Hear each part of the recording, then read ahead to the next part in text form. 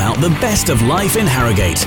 This is the Your Harrogate podcast. Hello, my name is Pete Egerton and welcome to another Your Harrogate podcast, where we love to feature the best of life in Harrogate and beyond.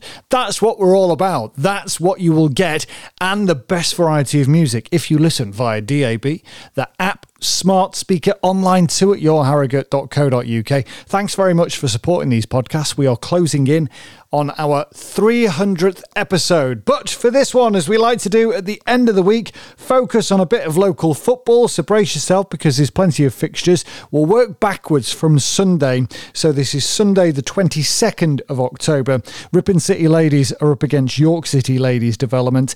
Knaresborough Town Ladies taking on Leeds City AFC. Boroughbridge Ladies, good luck to them. They're at Rangers Athletic LFC. Harrogate Railway Ladies are away at Thackley. And Harrogate Town Ladies play at NERWFL Reporting. I've never heard of them either too. Don't worry. On Saturday before that, Harrogate Railway, the men are at home against Ollerton Town. Knaresborough Town are involved in the FA Vars first round action against CM Red Star. And before we go any further, we're focusing a little bit on Harrogate Town. They've got a long trip south. They're against Colchester United.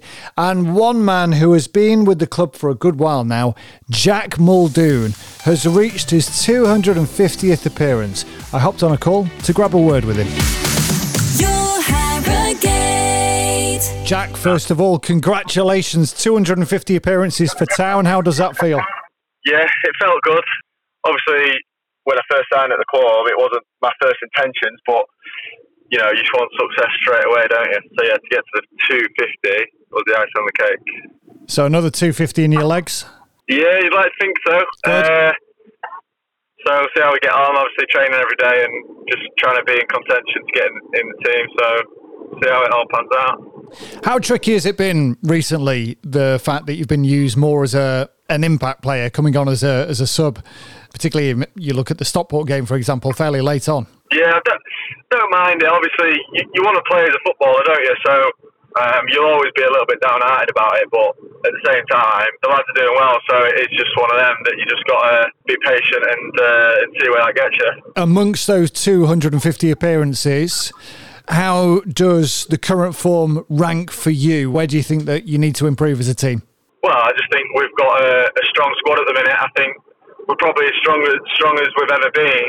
Obviously, the strongest when we was when we had Jack Diamond and Fallowfield and them types of players, where we'd all played with each other that long and we all had a bit of quality within the team. Now we've got to that stage where we've got players that can play higher up the league, so I think we're at a good stage in Harrogate's career at the minute for pushing on, really. And how was the Stockport game? I know we've already mentioned, obviously you only had a few minutes on the pitch, but sitting on the sidelines and watching it, how do you think the lads fared? Yeah, it was okay. Obviously, Stockport are a brilliant club, and they're a big club, aren't they? They've got a good manager, and the quality of players that they have in the group. Obviously, you saw Kyle Wotton and Paddy Madden come off the bench the last 25 minutes or whatever it was, and they're the types of calibre, the strength and depth, and that them types of clubs can hold. Like, so they're always going to be a strong team, and they're going to be obviously strong favourites, aren't they? So take the loss was a bit of a frustrating one, but at the same time, you've got to realise where we're at compared to a team like Stockport. With your time at the club, I think there's maybe an obvious answer to this, but your highlights, was it promotion, lifting the FA trophy, or has there been other standout moments for you? No, I just think consistently throughout my Harrogate career, I've always produced goals and produced assists, and I've always managed to stay fairly fit. So the highlights really are being able to withstand the 250 games over 5 seasons and 13 games. Do you know what I mean? So that's nearly 50 games a season. You can obviously count the cups and they've been up there, but to actually being able to put myself out on the field week in, week out is one of them really that I'm more proud of, really. Absolutely, it's no mean feat at all. And then off to Colchester, long trip for you all. Have you got an overnight stay this coming weekend? Yeah, we're all down in the morning, standard procedure, go to Starbucks, meet the boss, travel down. take about 3.5 hours to get down there, but we'll train on the way down somewhere, and then just rest up for Saturday morning. And you look at Colchester's form, not great for them at the moment. So I know when you come up against teams like that who are struggling towards the bottom of the table, it's always a potential banana skin. But where do you think that the key battles can be won? Well, obviously, front and back, really. I think the players that we brought in at the back and the players that we brought in up front have sort of changed our style of play and obviously our confidence moving forward. So I just think if we put out a professional performance, I think we should beat them. Like you say, you never know. I don't think we've won a game there yet as a Harrogate Town player or as a club. I don't think we've won there yet. So these are the types of places where you might have a bogey team. We seem to be Mansfield's bogey team, don't we? So yeah, I think Colchester could be. I think Colchester could be a potential one, but we've just got to go there professional as we can, really. But that said, you put to bed the bogey side that was Salford City earlier this year, so maybe it's the season to beat your bogey teams. This is what I'm saying. We can, with the strength we've got at the minute, hopefully we can push on Saturday and get at least a point. I think if we come away with a point, we should be proud of ourselves, really. This is the Your Harrogate podcast. Thanks very much if you made it thus far in this podcast. My name is Pete Egerton, and you can hear me every single weekday on Your Harrogate Radio between 10 and 2. Now we move from football to a body that has been going since 2012. Sporting Influence, who in essence improve social skills through sport. And since 2020, they've had the community interest company, the Sporting Influence Foundation. To find out more about this, I've been speaking to project manager Neil Atkinson and first of all director David Moss. Yeah, well, Sporting Influence is a business that works in your community across schools in Harrogate, York and the Borough Bridge area in particular, and Ripon. We work in the school time at upskilling teachers and giving them help with their lessons and providing competitions across the schools. We're really passionate about delivering high quality PE, and we do that with a real emphasis on developing social skills through sport as well. Our school time is working in the schools, and then we deliver holiday camps, childcare camps. That's based at Ashville. So every school holiday we're at Ashville, and again a really safe professional environment for your children to come to and have fun, make friends and develop those really important social skills. That's across every school holiday. And then what we're here to talk about today is our foundation. So the foundation was set up 3 years ago now, and we're doing lots of really positive things in the community, working with children and families that need a bit more support, and we're using sport as a tool to try and engage them and give them opportunities. And some of that you've just mentioned, David, as well, took place over the summer, Neil. So just to explain more, because there's been some really good things happening, hasn't there? Yeah, we've had a fantastic summer this summer.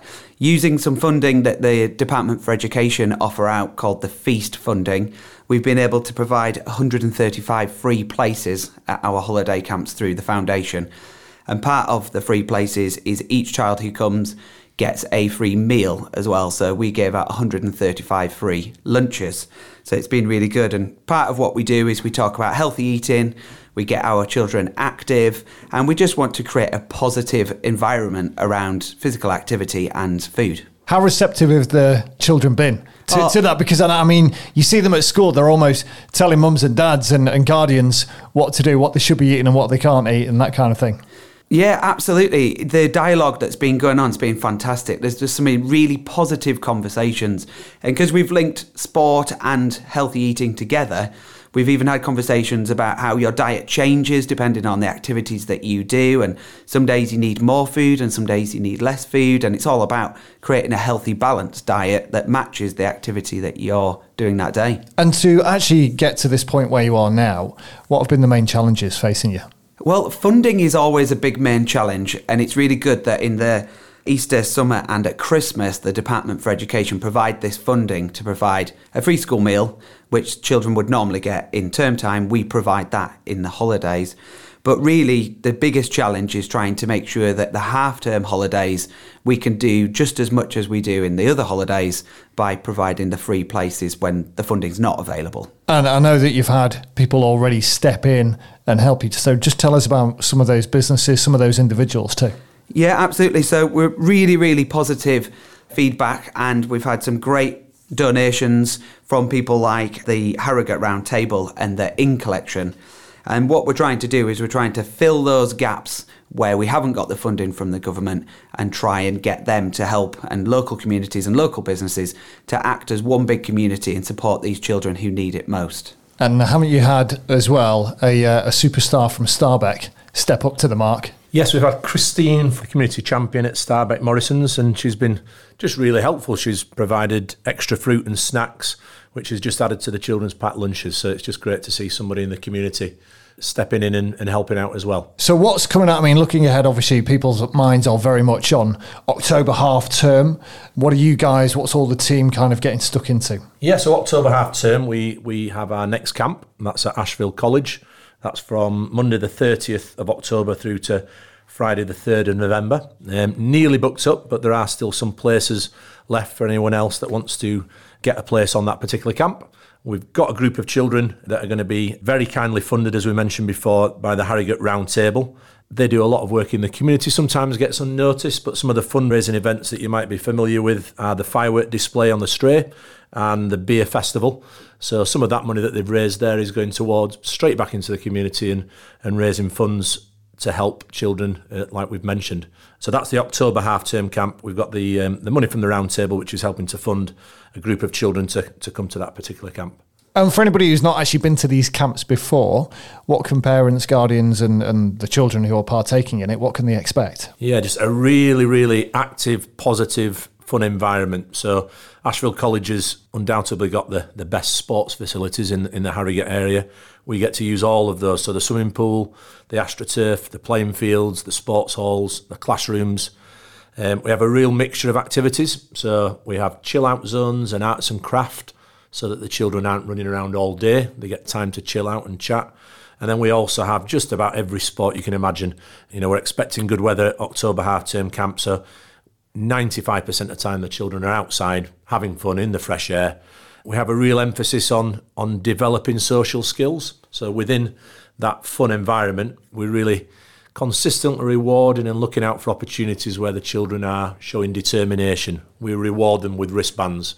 Some children really work hard at trying to achieve a determination wristband. And we think that if children are working hard at our key social skills, such as determination and respect and friendship, then it makes the camp a really happy and friendly place to be. So as well as the fantastic facilities, it's a real opportunity for children to make friends and have a positive, structured but semi-structured time over holidays. One thing that we're really proud of is that the majority of our staff who come, and one thing that we are confident is that the children are safe and active, because our staff in the most are all qualified teachers. And I imagine most of the children who come recognise the faces who are working there, because we're working in the schools with them anyway. And especially when we're leading the foundation and we're having children come in who may have come from a challenging environment or had a challenging circumstance, it's really good to know that Sport and Influence camps provide safe and active, fun environments for children. And I think that was so apparent when I briefly popped through in the summer to Asheville. We are very lucky, aren't we, as an area, the facilities that we've got available. But the fact that, like you mentioned there, David, that it's not just about playing football or playing cricket, tennis, stuff like that. There are other activities going on to encourage that chat and encourage that mental well-being too. Yeah, absolutely. And the children at the start of each day really contribute to the choices that we are making. So we sit down with our groups and the children almost have a vote on what activities they'd like to do, and we try and make sure that every child gets something that they really want to do during that day. So it's very flexible, and we work with the type of children that we've got on that particular day. I always speak to different football groups and various ones, and we've spoken about obviously the influx in interests since, let's say, the Women's Euros, the Women's World Cup, those kind of events, the Rugby World Cup, obviously. Has that helped you? Have you seen a change in people and children wanting to partake in activity? Yeah, I mean, we certainly see a real enthusiasm around that particular time. You know, when the Women's World Cup was on, you do see a real, an increase in the enthusiasm, I suppose, of the girls in particular. I know in Harrogate through my daughter that the girls' football locally is thriving as well, and Rachel Daly's had a lot to do with that as well. So yeah, we do see that, and it's fantastic when there's that extra enthusiasm based around the successful women's cricket team or the women's football team. So yeah, it does definitely pass down into what we see in schools and at our camps as well. So going forward then, gentlemen, where are we at? Obviously October half term, very much the plan is set in stone and that's all sorted out. But then looking ahead into 2024, what else do you need from the local Harrogate community? Yeah, so as you mentioned, the round table have been very kind for October. In February, we've got a fantastic new sponsor that we've been introduced to, which is the In Collection Group, and they've donated really, really kindly to a group of nearly 60 children that are going to be attending camp at February half term, which is fantastic, and that's 60 children that will have a really positive experience.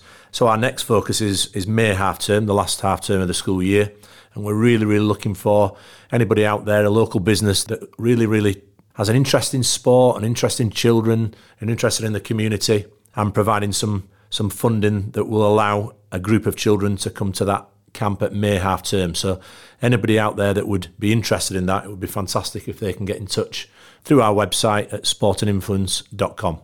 And just remind us again, David, with regards to the children who are going to benefit from the things that you guys offer, and that ultimately that funding from the businesses will result in, how are those children chosen? Yeah, well, it really is the children and the families in particular that need it just then. So in the school end of term holidays, as we mentioned, the feast funding comes through, and that's for children that are on free school meals. So those children get the opportunity to come to camp at summer, Easter and Christmas, and that's funded by the feast. But what we're looking for are local businesses to help fill those gaps on the half term, so October, February and May.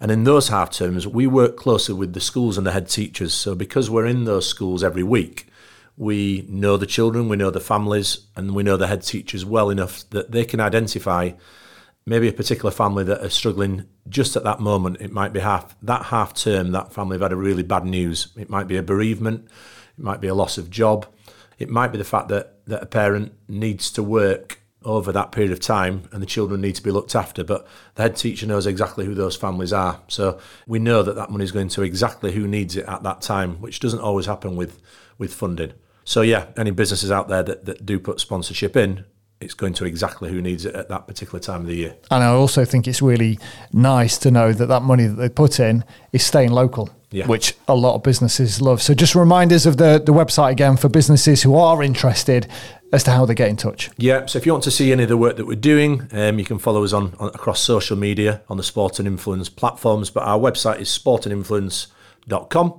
and you'll see the foundation page on there, and just to get in touch through the contact page on the sportandinfluence.com website.